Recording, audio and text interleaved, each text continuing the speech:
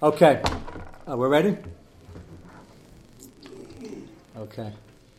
We're going to start the next subtopic tonight. Fascinating topic. It's going to take us probably, we will have shir hopefully tomorrow night, skiing permitted. And Monday night is a shul chasana, but Tuesday night and Wednesday night next week we'll also have shir, and then we'll see after that. So it's going to probably take us at least till then. And the first introduction will sound like, it's an Avela Sugya, which the minute is not to learn Avela straight. You learn Mud Cotton, you come across something. It's not an Avela Sugya, even though in Hilchos Kibbud Avayim, the mention of how we're going to start off is the Sugya and Kedusha in the middle of Kibbud Avayim, but it happens to be only Nogea Achamei V'Esrim. But it's not a strictly, if you can put it, it's not morbid, and it's not only an Avela Sugya, although it is Nogev. You see many questions so far when we can discuss the focus on Machabdallah Chamisa, which is part of Kibbud Avayim. So we are going to touch upon it. This Sugya we do more than touch upon because the understanding of the Sugya ranges from what Rav Moshe says can't be the Pashup shot in the words, and he gives an entirely different shot, to other Achronim that say that it means what it says, and it's dependent on whether or not, believe it or not, there's a possibility in Mitzias of transferring schar or unchim to other people.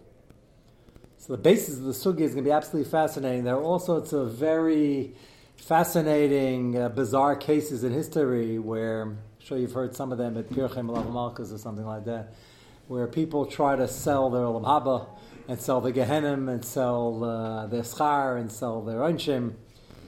And we'll get into that as part of this sugya because, I don't want to spoil it, the Gemara is going to make a comment and Ramesh is going to say that I don't know how it's possible, and B, you certainly aren't mechuyev b'davar. So rather than keep you guessing, what I just said the last 2 minutes has everybody wondering, let's... The Ramah comments on this. Ramah says Yisachar Zvulun only works because you're giving him the money beforehand and during, and you're supporting him. And Mela, you are a shutif. You're not buying schar off of him. You're a shutif. You're enabling him to learn. The Ramah on the next line over there, says, La'afuke, you cannot be done if you already learned that you want to buy the schar. Ramah says it beferish. Interesting, because one of the chuvas we're going to deal with later on, they don't quote the Ramah, they quote other sources. And the question is, how can you buy something that doesn't have mamashus and it's a lo b'li'elam? Similar to the discussion when Yaakov bought the b'cher from Esav, but worse. So over there, it was a davar lo b'li'elam. So they say that's why I made a shvu in the pasuk, and it was kaitam matan Torah. They're better terutzim. It's a din gemiras das. They made the shvu. Over here, it's like we're talking about schar v'inish is only nagei achamei v'esrim, and it's not up to us. And who you the bylist to sell it? So we're going to get into that. Sounds like heebie-jeebies, but it's actually very nogeh to this Gemara and ends up being a very, very fascinating sugya. So let's start on page 1. I did upload, so did you saw? I uploaded all the Maramakamis, so if anybody's listening, they're in the regular online. Again, if you don't know where it was, look back at your link originally. And we're going to see, which is 3 lines in the Gemara, but the start of a major sugya. It's in Kedusha in the Kibbud Avayim. Your first Ma'amakom Laman Aleph from a Beis, 5 lines down. Hayaimer Davra Shmua Mipiv. Person lost a parent. Now we're going to focus on the father now, even though the Ramah, when we finally see it in Shulchan Aruch, the Ramah is going to point out it even applies to a mother. The reason that's important, besides the fact you have to know it applies to both parents, you could understand the words Hayaimer Davra Shmua Mipiv. Sounds like you're quoting a Dvar Torah, quoting a chiddush of a father, which would apply to the father, not the mother. And the Ramah says, no, this applies to the mother, and the Ramah's mashma that it's not quoting Divrei Torah only, it's just I'm quoting things your mother used to make a delicious apple pie, and she always used to say this is the way to do it. And it has nothing to do with Divrei Torah. We will see, again, either the next 2 weeks or maybe after Pesach, Sternbach will try to be miyashav the many people aren't saying this. And he says maybe it's because they're assuming that Shmua Mipiv means the Shmua is in the Dvar Torah, and how often you're quoting Divrei Torah from your father depends who your father was. So Ad Ramah says applies to a mother, so he's going to suggest that your mother could have said a chiddush in Hilchos Halakas Neiros, which the famous Drisha quotes his mother with two chiddushim in Hilchos Halakas Neiros. Coming up on Yantif, her chiddush, if you recall, is that the women light when the men come home, which is already after Yantif, and covered means supposed to light before Yantif, even though it's mutter light on Yantif if you forgot. And she says it's a mistake and it should be corrected. And then she says this part's debatable, that they should make the bracha before, even though your wives all year make the bracha afterwards. Because you make the bracha before, you're Makabal Shabbos, a Shai Lady Makabal Shabbos, and therefore on a regular Shabbos you can't do it. But she said, on Yantif you can, because even if you're Makabal Yantif, make the bracha Makabal Yantif and transfer the fire. Don't strike the match, or transfer the fire. So she has a number of chidushim. The second one is debated in the Achronim, but Shlomo is going to suggest that perhaps it's referring to only quoting Shmuas as in Divrei Torah. Kemat all the Achronim, he's trying to make Ashur the minute, why people aren't saying it. Kemat all the Achronim say Shmua means anything they said. Whenever you say their name within the first 12 months, you have to say Hayayimer Davar Shmua Mipiv La Yayimer Kach Amar Abba, or according to Amma, Abba or Ima. Abba Mari. So number one, you can't say Abba, you say Abba Mari. And you have to add the words Hareini Kaparis Mishkavim. This is a Ferish Gemara, Ferish Din and Shulchan Aruch without a chelik. Now you understand why Rosh Hashanah writes the tshuva, Miyasha the mini, why no one's doing it.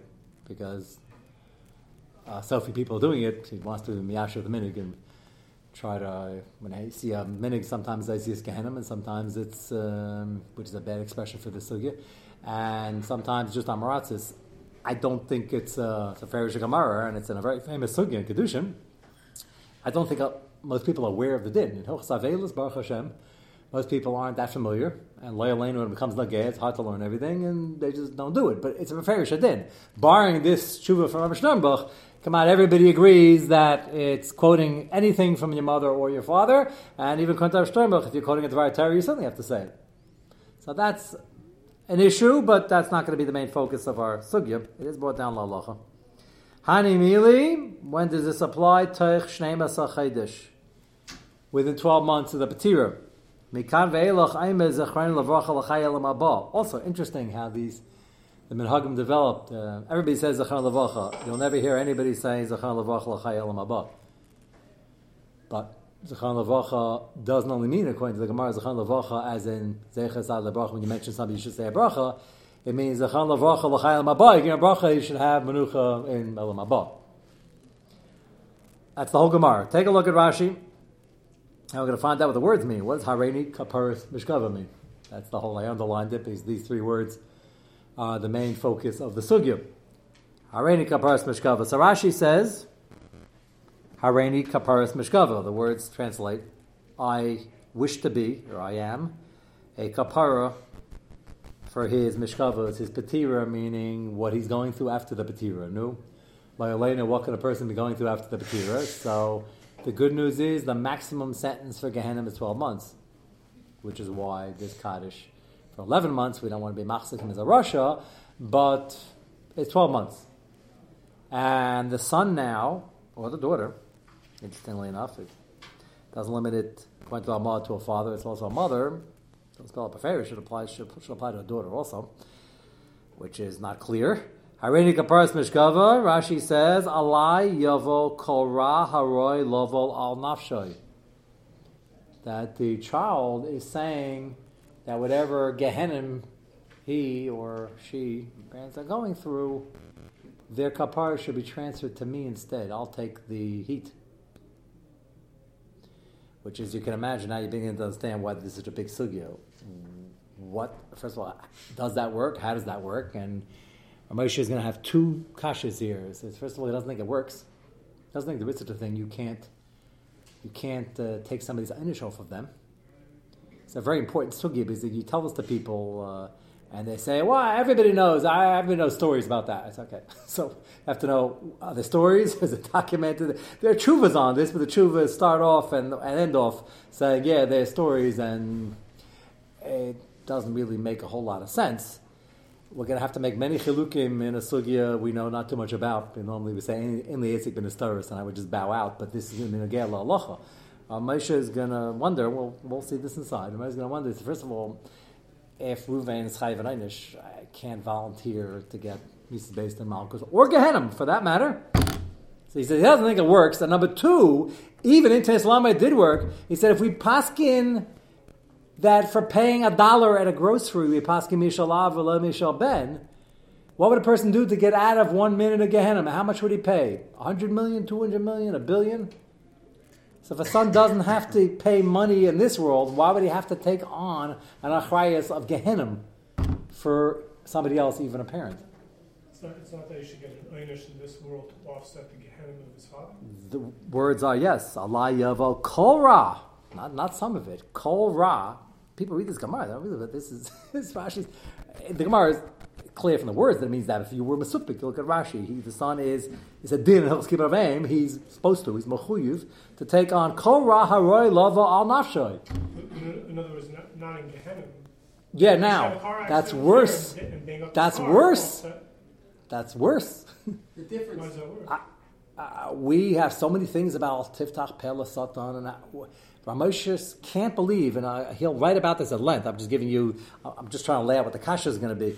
Ramoshes says he doesn't think it works, b'metzius, and if it were, Chazal would never, ever, ever be mechayiv somebody to do this, not even for a parent.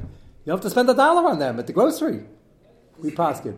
Do you have the opportunity to do things to offset the einish over here, whereas the person, somebody who's already not here anymore? So you're saying they're helpless? Nebuch, you have the opportunity. In other words, even if a person would be mechuyev to take this on, right, he can maybe do certain things l'schus. That's a different story. So we have to make, as I said, the full chilukim in this interesting sugya. We're used to, and these aren't stories, we're used to learning Mishayas to somebody. So a son for a father, a talmud for a rebbe is never a kasha. Because a son is a bro mazakal abba. When a son does a mitzvah, it does accrue to the credit of the father because the son is a result of the father. A talmud and a rebbe is the same thing. But we're also used to the idea of people signing up mishnayos for somebody else. They don't even know the guy, or it's a friend's uncle, or whatever. People do this all the time. We assume that works. So how does that work? Ramosha doesn't deny that. How does that work? So the answer is, here you're creating an extra schus. This is my chilik, but I think there are rayas to this. And I'm saying I'm only doing this al manas. I'm not shifting schar einish. I'm saying I don't want the schar. I'm doing this only for him. Let it go straight to him. Still a chiddush. But over there, I'm creating learning I wouldn't do. And by the way, Chaim in his Sefer, one of his many farm, Chaim Kanievsky, says, I always thought this push it, but I was happy to see it inside. He says that if you're not learning something new at a time when you wouldn't be learning, or chazan stuff, I don't mean new, you're not creating new learning, then you're not creating any schutz for them. If you would be learning now anyway, and now you say, oh, I want this to be for this neshama, he said, you didn't do anything new. The world didn't gain any learning. You wouldn't have learning this hour anyway. He says, it doesn't work. That also doesn't seem to be the mini. How many times you heard the shir is the I'm giving the shir anyway. Makes sense. I always thought like that, but he actually puts that in the print. Maybe they're chalka, maybe they aren't. But all these are cases where I'm doing it with a tanai and I want the schar to go over there. It's still a chiddush, but it's not the same as this. Here, first of all, we're talking about ein shem, not schar. Midas harachamim is always more than midas hadin. And the guy did an aveira. Just picture, and this would be brought up. I was wondering this as well, and I see Achronim spell it out. When a person is in Gehenim Le'aleinu, getting an einish is not Hashem's not just didn't hurting anybody, of course. An einish cleans up the neshama. It's like a strong detergent. How in the world would I take that einish to somebody else? His neshama is not going to be cleaned up. The neshama has to go to Olam Haba. So even buying his einish, where has it buy his einish? His neshama is not going to be. It's a rigorous process of cleansing. It doesn't help if somebody else takes that, right? The neshama is not going to get cleansed. Which, again, trying to put this in simple terms for a very deep sugya. So Amisha is going to start off saying, this doesn't exist, you can't do it. But if you would, he says, he still doesn't understand, why would Chazal mandate? This is not a suggestion. You're saying, Nebuch, the parent needs help, so why not? Could you volunteer? Moshe is not bothered by, he's bothered by the fact that it doesn't work. But he's not bothered by the fact that in Tislam would work. You want to volunteer? You want to volunteer? Maybe yeah, maybe not. You can handle it. The Gemara is not saying a suggestion. The Gemara is saying you have to do it. It's a din. You have to say the words Hareini Kaparas B'Shkava, which is, as Al Tiftach goes, pretty severe. Yes? So there are the two categories of sin. Sins of commission and sins of omission. Yeah. The Ra, maybe the father will be happy. It's not that you can have their Gehenna. You mean for Leisa says, if he didn't have Avera, the Neshama has to get cleaned up. That you understand. He just didn't take Lulav one day. He didn't learn. Learning is now some positive thing So again, if the son learns, it's gewaldig for the father. Or Anything the son does, the father gets a schus for. But that's not what this says. Rashi says, Allah yava kol ra haroy lov al nafshay. Not learning will be a function of whether you get, excuse the analogy, bleachers or box seats. Where are you sitting in Olam Haba? So the more you accomplished in the positive, and of course the more you stayed away from the negative, will be a function of that. But if you have a schus, if you have a child or a grandchild, a descendant, and they're here because of you and you machad them, okay, that'll count for a lot. But that's not this harena kaparas mishgavo. Kapara sounds like you're taking a hit for them. You're taking real heat for them, literally and figuratively. Yeah. So how does Rav Moshe understand this, Rashi? We'll get to. I'm just. We're going to see all this inside. There's a lot of chuvas. A lot of people are chaylik amish. A lot of people agree. But I just first of all I'll show you the Gemara just to show what the kashas are. Why this is not so simple. Mekan ve'elach, next Rashi. Mekan ve'elach kfar kibel masha kibel. After 12 months, whatever happened. So no sense in saying it anymore. She'ein mishpat rishi Yisrael, even the biggest Rishon, Gehenim el yud beis chedesh. Now, the biggest Rishon don't even get into Gehenim because Gehenim is a cleanup process and it has a finite amount of time, whatever time is in Gehenim, but equivalent to 12 months here. Rosh Hashanah, Hitler Yimach Shemoy, never ever getting into Gehenim because he doesn't deserve to be cleaned up. It's so bad, he just gets a kafakela, which is a thing up Kabbalah with a neshama is just sent from one side of the universe to the other in a slingshot and goes back and forth. It just never has the menucha because there's certain things that the tikkun is not so fast in coming. But for regular people, we assume the worst is 12 months and we assume the worst is 11 months, we hope. That's why we stopped saying Kaddish 11 months because we don't want to be machzik them as a sham. They need the full 12 months.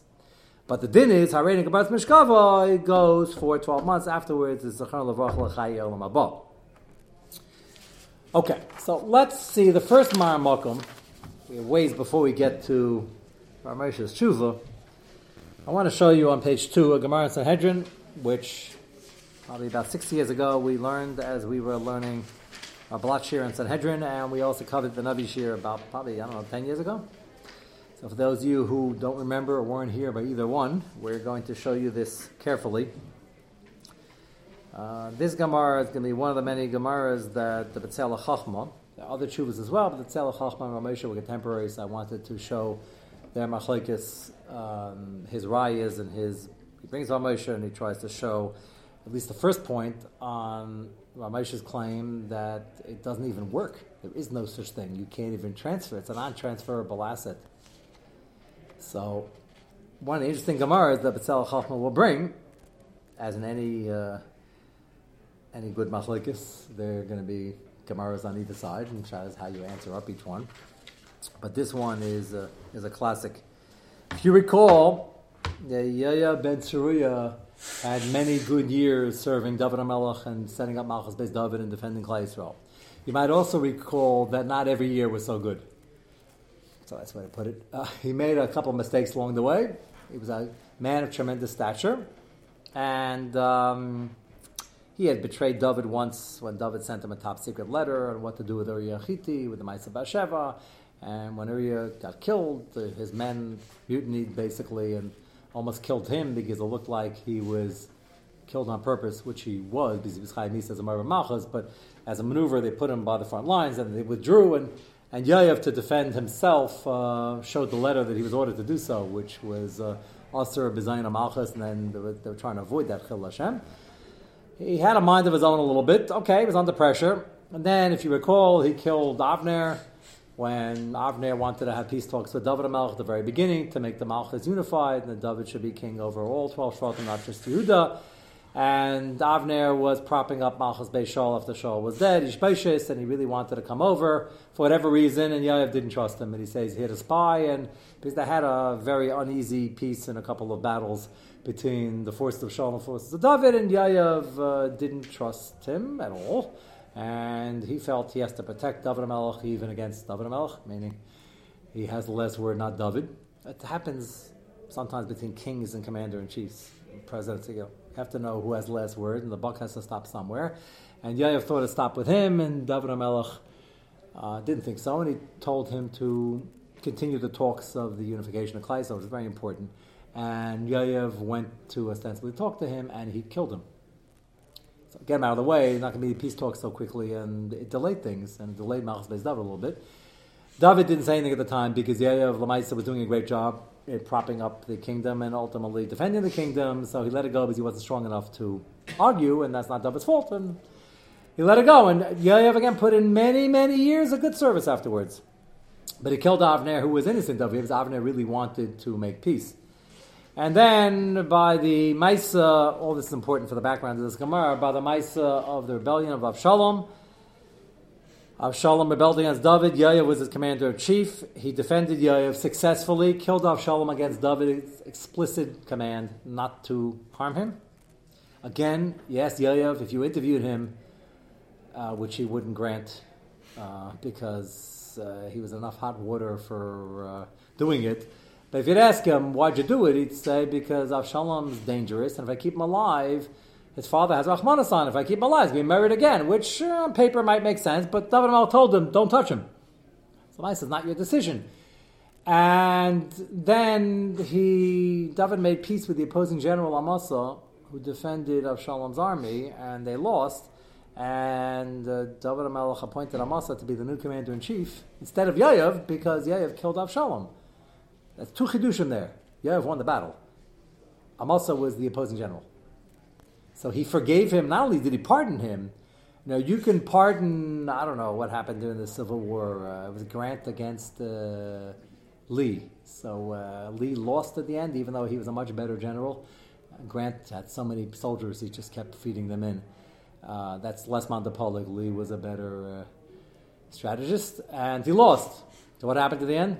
I think, if I remember correctly, I wasn't there. I think he did not execute him. Normally, they were traitors. I think he didn't execute him, and he pardoned him. But he didn't make him commander-in-chief when he became president. That's a pretty brave move. So why did David do it? David wanted to show that he really forgave everybody because he wanted Klai Yisrael to come back, and he wanted to unify them, and Amasa was going to bring them. So he did it for Achdus. He was trusting. Lamaisa, David was right. Yoav again said, I don't trust him. He's the opposing general. He's a traitor. And he killed him. So here we have Avner and Amasa and a couple other misdeeds in between. Very strong personality. Again, did a lot for Klai Yisrael and put David on the map, so to speak. Malchus Beis David really survived its infancy because of Yoav, but also almost got destroyed because of Yoav. So that's like a mixed, bit of a mixed bag. When David HaMelech was on his deathbed, as we know, it's a famous Haftarah, he gave Shlomo HaMelech, who was only 12 years old, a long list of people to get rid of, because David knew that Shlomo was only 12, and David was already settled and had a successful kingdom despite all the ups and downs, and they were older already. But Shlomo was young and not as experienced. He's going to get Chachma Shlomo soon because he was so young, as an ace. But he was vulnerable. So he said, look, I'm giving you advice. Yoav did this, that, and the other thing. Even though he's older, maybe he is dangerous, maybe he's not. He was, by the way. He had just joined Adoniyahu. It was the last rebellion, which they put down very quickly. David was concerned about two things. He could still be dangerous, and number two, he did care about him. He wants to give him a kapara. Now, we don't go around hitting people and killing people, give him a kapara, but he basically said in the pasuk, I don't want him to leave this earth without that kapara, and he should be tried for what he did. And take care of it. So they put Yoav on the list, Shimi ben Gera, who he had pardoned at the time, but didn't fully pardon. We discussed that in Avishir at length. And he gave him the list.